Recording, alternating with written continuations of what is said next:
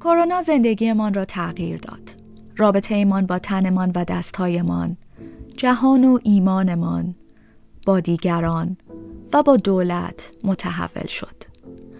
وضعیتی که قرار بود موقت باشد، روی ذهن و زبان و جهانمان چنان سایه انداخته که به نظر نمی رسد به این زودی ها تمام شود. آیا کرونا ابعادی از زندگی ما را برای همیشه تغییر داده؟ وضعیت جهان ما در پسا کرونا به چه شکل خواهد بود؟ در این پادکست به جهان پسا کرونا نگاه می کنیم و آن مختصاتی از زندگی ما که پس از پایان بحران تغییر خواهد کرد. ابعاد تاثیر بلند مدت و شاید همیشگی کرونا بر ما و جهان موضوع بحث‌ها و گفتگوهای کوتاه این پادکست است. من لیلی نیکونظر هستم و این پادکست 1.5 متر است.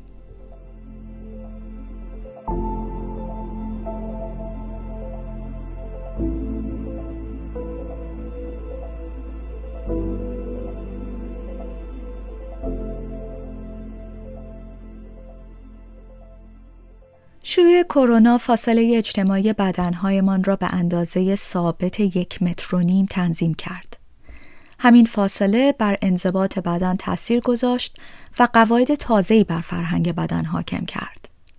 در 20 دقیقه آینده درباره فاصله بدن، ابعاد آن در فرهنگ و احتمال تغییر آن در جهان پسا کرونا حرف می‌زنیم.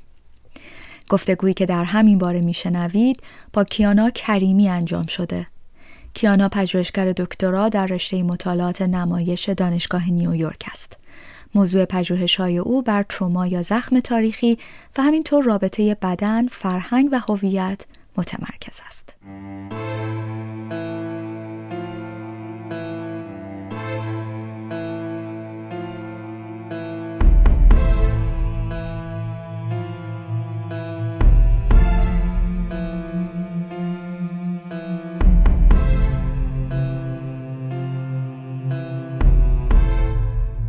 کیانا، با اینکه فاصله اجتماعی در جامعه شناسی مفهوم قدیمی و جا افتاده هست، به نظر میرسه تا قبل از کرونا ما هرگز ترکیب فاصله اجتماعی رو تا این اندازه در زبان روزمره استفاده نمی کردیم.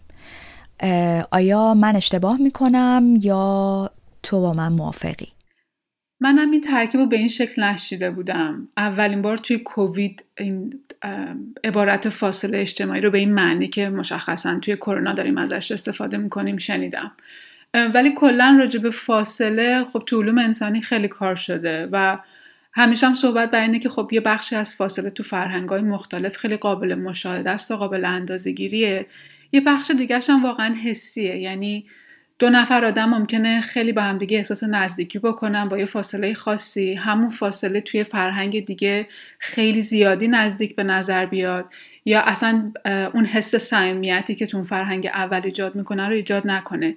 یعنی میخوام بگم فاصله یه بعد فرهنگی داره و بعد تو این کرونا من فکر میکنم چون باید همه جای دنیا یه قاعده رعایت میشد، کلی روایت‌های مختلف اومد راجع به این که آدم‌ها این فاصله رو چجوری دارن تجربه میکنن. خب این روایت‌ها یه حالت همدلی توشون هست، یعنی چون این فاصله به هر حال از هیچ نوع تفکیک نژادی یا جنسیتی یا هیچ نوع تفکیک تبعیض‌آمیز بین آدم‌ها نمیاد، یه جور مراقبت جمعی از همدیگه است. فکر میکنم به این دلیل و اون همدلی که وجود داره این بخشی از این تجربه‌ها یه حالت جهانی دارن و همه جا قابل فهمن. یه بخش دیگه‌شون هم واقعا محلی هن. یعنی واقعا من فکر می‌کنم تجربه‌ای که یه آدم ایتالیایی از این کرونا کرد تا یه آدمی که مثلا توی هند نشسته یا توی شمال اروپا نشسته کاملا متفاوته. همه اینا رو دارم میگم که به این نتیجه برسم که واقعا فاصله فقط یه بخشش فیزیکیه و یه بخش مهم دیگه‌اش تجربه حسی ماست. اون تجربه حسی هم یه برساخته است، خیلی به فرهنگ ما ربط داره، به تاریخ ما ربط داره و اینکه اصلا رابطمون با بدن خودمون چطوری تعریف شده. تو به فاصله فیزیکی و غیر فیزیکی اشاره کردی. جالب اینجاست که فاصله بین بدنها در نگاه اول خیلی ساده به نظر میرسه، ولی مثلا گفته میشه وقتی ما سوار اتوبوس یا قطار شلوغ هستیم و شروع میکنیم به گوش دادن به موسیقی یا منظره بیرون رو تماشا میکنیم یا چشمامون رو میبندیم، در واقع داریم بین بدن خودمون و دیگری فاصله میگذاریم. به نظر میرسه فاصله واقعا مفهوم پیچیده‌ایه. تو چی فکر میکنی؟ آره ببین، به نظرم فهم ما از فاصله کلا خیلی پیچیده است. یعنی اتفاقا سر همین کووید هم یه تجربه جالب برای آدم‌ها این بود که کسایی که با یه زوج زندگی میکردن هم از یه طرف احساس تنهایی میکردن چون نمیتونستن زندگی اجتماعی داشته باشن، هم بسیار نزدیک بودن، یعنی اون فاصله که دلشون میخواست با زوجشون داشته باشن و نمیتونستن داشته باشن. یعنی ما آدما در آن واحد هم به شدت تنهایی احتیاج داریم، هم به شدت نزدیکی و صمیمیت و لمس شدن احتیاج داریم و اینکه چجوری واقعا باید به این نیاز پاسخ گفت واقعا سوال پیچیده‌ایه. ولی در مورد مترو که میگی، حالا جالبه اون فاصله رو که آره منم بارها شاهدش بودم که چجوری خودم رو جمع جور میکنم یا آدما چجوری خودشون رو جمع جور میکنن. ولی مترو به نظرم از این نظرم جالبه که آدم فاصله‌های دیگر رو هم نگاه کنه. مثلا خب من ساکن نیویورک جایی که توش تضاد طبقاتی اجتماعی به شدت پررنگه. مترو هم وسیله همگانیه واقعا، یعنی هیچ مشکلی ندارن آدمایی که از مترو از هر طبقه باشن از مترو استفاده میکنن. آدم مثلا یه خانم سیاه‌پوست میبینه که مشخصه که از یه وضعیت مالی بدی داره و این خانم کنار مثلا یه مرد سفیدپوست نشسته که آدم از سر و وضعش میتونه حدس بزنه، احتمالاً داره تو وال استریت کار میکنه و وضعش هم خیلی خوبه. و این دوتا آدم کنار هم دیگه انگار که از دوتا تاریخ مختلف اومدن، انگار که فاصلهشون مثلا فرسنگ هاست یا صدها سال اینا با همدیگه از نظر امتیازی که تو تاریخ گرفتن با همدیگه فاصله دارن. من فکر کنم به محضی که ما میایم تاریخ بدنها رو وارد این فهممون از این فاصله میکنیم، تازه متوجه میشیم که چقدر فاصله گویاست به نسبت شرایط اجتماعی ما. کیانا، گفته میشه فرهنگ ها به دو دسته تقسیم میشن: فرهنگ های تماس محور و فرهنگ های غیر تماس محور. فرهنگ های تماس محور مثل فرهنگ ما فرهنگ هایی هستن که افراد در فاصله نزدیکتری نسبت به همدیگه قرار میگیرن و همدیگر رو هم راحت‌تر لمس میکنن. در فرهنگ‌های آمریکای شمالی و فرهنگ‌های کشورهای اروپایی فاصله بدنها بیشتره و افراد تمایل کمتری به لمس بدن همدیگه دارن. با در نظر گرفتن این تقسیم بندی ما چطور میتونیم در واقع نقش فاصله بدن رو در فرهنگ بفهمیم و اینکه فاصله بدن در هر فرهنگی چی از اون فرهنگ به ما میگه؟ ببین این چیزی که میگی راجب لامسه خیلی جالبه. یعنی من فکر کنم وقتی راجب فاصله بدن‌ها داریم صحبت میکنیم ناچار بعد سراغ فهممون از لامسه هم بریم. حالا اتفاقا تو ایران درسته که ما خیلی نزدیک همدیگه هستیم، ولی خیلی از شکل‌های مختلف تماس بدنی همچنان از نظر فرهنگی جا نیفتادن و برای خیلی از ماها که مهاجرت کردیم واقعا انگار از یک گرامر لامسه وارد یک گرامر جدید لامسه شدیم و این فرهنگی هم که وارد شدیم که برای خیلی از ما فرهنگ اروپایی امریکایی توش یه شکلایی از لامسه کاملا جا افتاده. مثلا من بارها دیدم که یه مادری لب بچه‌شو بوسیده یا یه پدری لب بچه‌شو بوسیده، چیزی که اصلا تو فرهنگ ما جا افتاده نیست. اما این شکلی که ما همدیگر موقع خداحافظی بوس میکنیم و بغل میکنیم، اینجا واقعا آدما حتی سفر طولانی مدت هم برن انقدر نمیتونن به هم دیگه نزدیک بشن. من فکر کنم خب یه بخش شرایط اقلیمی و جغرافیایی و به هر حال شرایط عرفیه، ولی در نهایت چیزی که الان مهمه و فکر میکنم کرونا باز دوباره ما رو نسبت بهش حساس کرده اینه که من حس میکنم لامسه ما تا یه حدی دچار بحرانه. یعنی هم به خاطر اینکه توی چند فرهنگ زندگی میکنیم، هم به خاطر اینکه برای اولین بار در طول مثلا 50-60 سال گذشته داریم راجع به این صحبت میکنیم که بدن زنا و کلن حریم این بدن چجوری باید رعایت بشه و خیلی از مردا واقعا نمیدونن که این حریم رو باید چجوری رعایت بکنن. یعنی در مورد روابط زن و مرد هم یه بحرانی وجود داره که لمس به چه شکلی و تا کجا اوکیه. و یه چیز دیگه هم اینه که خیلی از ما زندگی اجتماعیمون یه بخش بزرگیش الان آنلاینه، به شکل مجازی اتفاق میفته و توش تقریبا لمسی وجود نداره. یعنی من فکر می‌کنم یه مقدار زیادی از تنهایی که ما آدم‌ها موقع کووید حس کردیم به خاطر فاصله نبود، در حقیقت به خاطر این بود که لمس نمی‌شدیم. و خوبه که این بستر کرونا باعث بشه که ما یه بار دیگه فکر کنیم که واقعاً برای زندگی ایدئال به چه شکلی از تماس بدنی احتیاج داریم که توش هم از همدیگه مراقبت بکنیم و هم وارد حریم همدیگه به شکلی که مطبوع نباشه نشیم.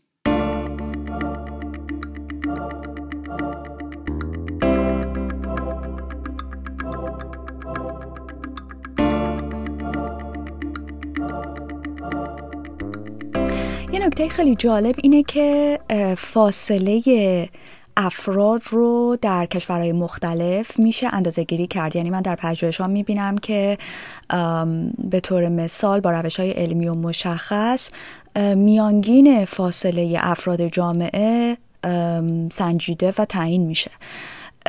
با این حساب میتونیم در نظر بگیریم در کشورهایی که تماس محور هستند، در فرهنگ‌های تماس محور که فاصله بدنها نزدیکه، به یک نوعی این فاصله اجتماعی در دوران کرونا مسئله ایجاد کرده بود. حتی من میبینم در عکس‌ها و فیلم‌هایی که از ایران میاد فاصله بدنها به نظر میرسه کمتر از 1.5 متره. یعنی همچنان به رغم اینکه یک صدایی از خارج از فرهنگ، یک دستور پزشکی صادر شده که باید فاصله بدنها 1.5 متر باشه، همچنان بدنها متمایل هستن به اینکه نزدیک بشن. تو چی فکر میکنی؟ ببین، فکر میکنم رو نکته خیلی مهمی داری دست میذاری، اونم این که فرهنگ ما تو بدنمون ذخیره میشه. یعنی خیلی از قوانین فرهنگی هستن که اصلا شکل مرئی ندارن، خود به خود دارن اجرا میشن و فقط این موقعیت‌های خاص از جمله همین کرونا باعث میشه که آدم نسبت بهشون خودآگاه بشه، از جمله فاصله. برای خیلی ماها رعایت کردن این فاصله یک کلنجار مدام بوده. هی بدنه داره به در مقابل ذهن انگار طغیان میکنه، یا ذهن همش داره اندازه‌گیری میکنه 1.5 متر از این ور، 1.5 متر از اون ور. این کلنجار به نظر من نشون میده که یک اتفاق کوتاه مدت، یک خواسته کوتاه مدت داره با یک چیز تاریخی دراز مدت میجنگه. و نه، به نظر من این خواهش، خب اینکه این خواهش وجود داشته قابل فهمه، ولی اینکه خیلی سریع و بلادرنگ توسط مردم اجرا بشه به نظر من اصلا عملی نیست. و خوبه که حالا تو ایران راجع به فاصله داریم صحبت میکنیم. آره، به نظر منم میاد که فاصله اونقدر رعایت نمیشه، چون ما اصلا عادت نداریم انقدر از بدنهای همدیگه فاصله بگیریم. و من فکر میکنم حالا داریم راجع به این شکل از فاصله صحبت میکنیم، جالب که به شکل‌های دیگه از فاصله جمعی هم فکر کنیم. به نظر من یه مفاهیمی مثل حلقه یا محفل یا جمع همشون نشون دهنده اینه که آدما میتونن به خاطر اون حافظه فرهنگی جمعی که دارن دور همدیگه قرار بگیرن و یک چیزایی رو اکتیو کنن، از اون فاصله یک چیزایی رو بالفعل در بیارن و با اون بالفعل در آوردن یه حس جدید، یک حس مشترک خاص با هم دیگه درست بکنن. فرض کن مثلا یه سری آدم توی محفل نشستن، اینا با هم دیگه ممکنه هیچ صحبت خاصی هم نکنن، ولی با کوچکترین ایما و اشاره به هم دیگه حالی میکنن که این جمع الان خودیه. همه توش یه احساس آرامش و نزدیکی و صمیمیت میکنن. حالا کافیه تو همون جمع یه نفر باشه که رفتارش به بقیه نخوره، شکل حرف زدنش یا هر چی، اون آدم سریع ناخودی میشه تو اون جمع و شاید اصلا اون محفلی که بدون اون آدم شکل میگیره دیگه شکل نگیره.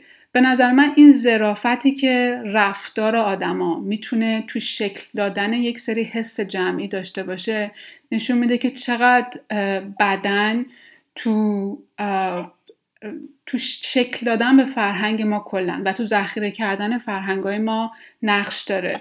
و خب کرونا باعث شد ما بفهمیم که یک سویه از این حافظه‌ای که ترانه شده اینه که مثلا برای ما ایرانی‌ها 1 متر این فاصله خیلی زیاده. کیانا، کنجکاوم بدونم آیا شما در مطالعات نمایش از اصطلاح حافظه بدن استفاده می کنید یا نه؟ یعنی در ادبیات مطالعات نمایش این ترکیب استفاده میشه یا نه؟ به دلیل اینکه خب من حافظه بدن رو خیلی در مطالعات روانشناسی خصوصا در ارتباط با بحث زخم‌های روانی، تروما و در ارتباط با به طور مشخص ضایعه پسا اضطرابی میبینم. کنجکاوم بدونم آیا شما از این ترکیب حافظه بدن استفاده میکنید؟ آره، اتفاقا حافظه بدن تو رشته ما یه جورایی مفهوم کلیدیه و ترمی هم که خیلی مرتب استفاده میشه، عبارتی که خیلی مرتب استفاده میشه هست embodiment که ترجمه شده تنانگی یا تنانه کردن، یعنی یه چیزی رو به تن گرفتن یا وقتی که یه خصوصیت اجتماعی، عرفی یا فرهنگی جذب بدن میشه بدون اینکه فکر الزاماً تو این کار نقشی داشته باشه. خب مطالعات اجرا یا همون مطالعات پرفورمنس که گفتی، یه حرفش اینه که فرهنگ و سیاست هر دوتاشون عرصه های نمایشن، به این معنی که توش آدما هویتشون رو اجرا میکنن و روابط قدرت یه بخش زیادیش بر اساس همین رابطه بدنها و هویتی که دارن اجرا میکنن شکل میگیره. بنابراین بدن خیلی مهمه. بعد سوای اون اصلا بدن به عنوان واحد انتقال فرهنگ بهش نگاه میشه. یعنی به نظر مطالعات پرفورمنس فرهنگ نه فقط با داستان گفتن، نه فقط با کتاب، نه فقط با تاریخ، بلکه با این رابطه تن به تن هست که منتقل میشه. یه اتفاقا مثال خوبش هم توی تاریخ استعماره. اگه آدم تاریخ استعمار اروپایی توی امریکای جنوبی رو نگاه بکنه متوجه میشه که خب برای سده‌ها اروپایی‌ها میخواستن تمام آثار فرهنگ‌های باستانی امریکای جنوبی رو از بین ببرن. بعد فرضشون این بود که این فرهنگ‌ها احتمالاً خیلی زود از بین میرن به خاطر اینکه دانش مکتوب دست استعمارگر بود و اون جاهایی که مستعمره شده بود هیچ کدوم به این شکل اروپایی خط یا کتاب یا اصلا دانش مکتوب به این شکل نداشتن. اما برخلاف انتظار همه اون فرهنگ‌ها بازماندهشون همچنان حضور داره تو امریکای جنوبی و همچنان نقش بازی میکنه و این من فکر می‌کنم و خب نه فقط من، مطالعات پرفورمنس فهمش از این داستان اینه که به خاطر اینکه این بدنها همیشه در طول تاریخ تداوم داشتن و به همدیگه شکل آشپزیشون، شکل رقصیدنشون، شکل نشستن، برخاستن، معاشرت کردن، همه اینا رو به همدیگه یاد دادن، یک سیر تاریخی پیوسته از این حافظه تنانه همچنان باقی مونده و این چیزی نیست که با یک تاریخ کوتاه استعمار از بین بره.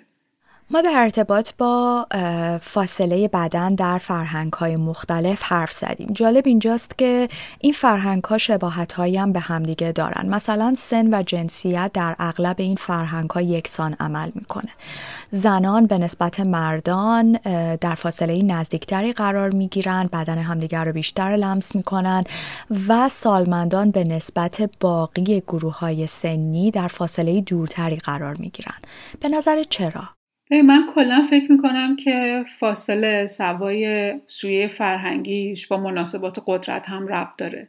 حالا نمیدونم دقیقاً چرا آدمای پیر بیشتر از جوونا از هم فاصله میگیرن، ولی برای من خیلی قابل حدسه که شاید یه دلیلش این هراس ما از سن باشه، یعنی این محبوبیتی که جوان بودن تو اکثر جامعه ها دارن و خب خیلی نقش شده این، ولی خب همچنان وجود داره.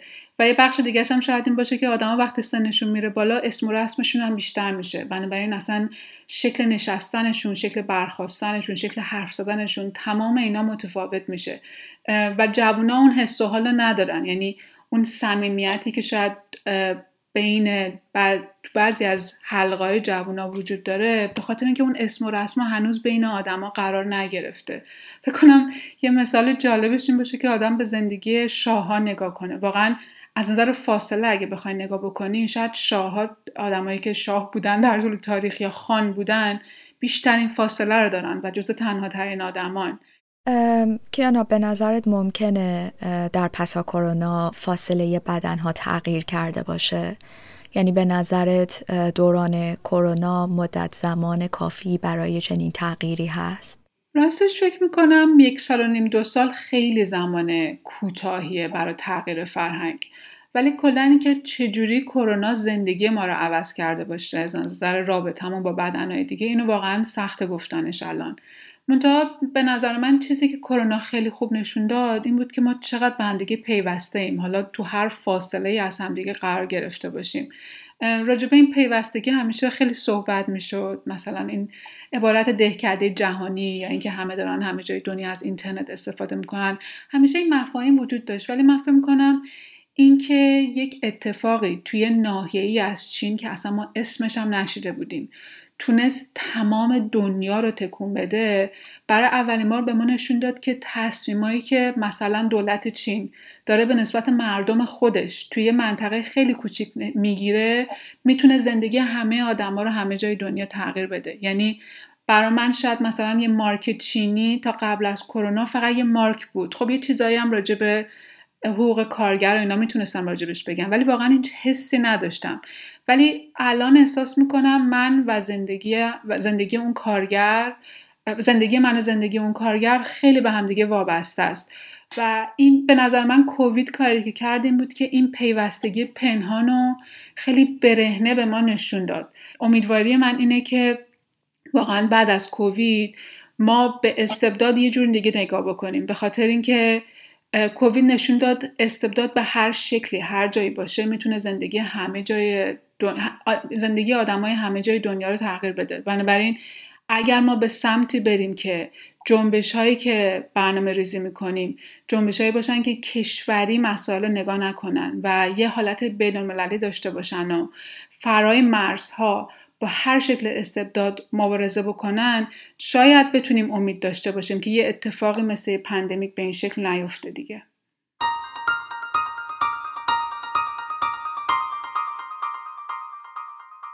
گفتگویی که شنیدین با کیانا کریمی، پژوهشگر در رشته مطالعات نمایش با تمرکز بر ترومای تاریخی و رابطه فرهنگ، هویت و بدن انجام شده بود. شما به پادکست 1.5 متر گوش میدادید، پادکستی درباره پسا کرونا.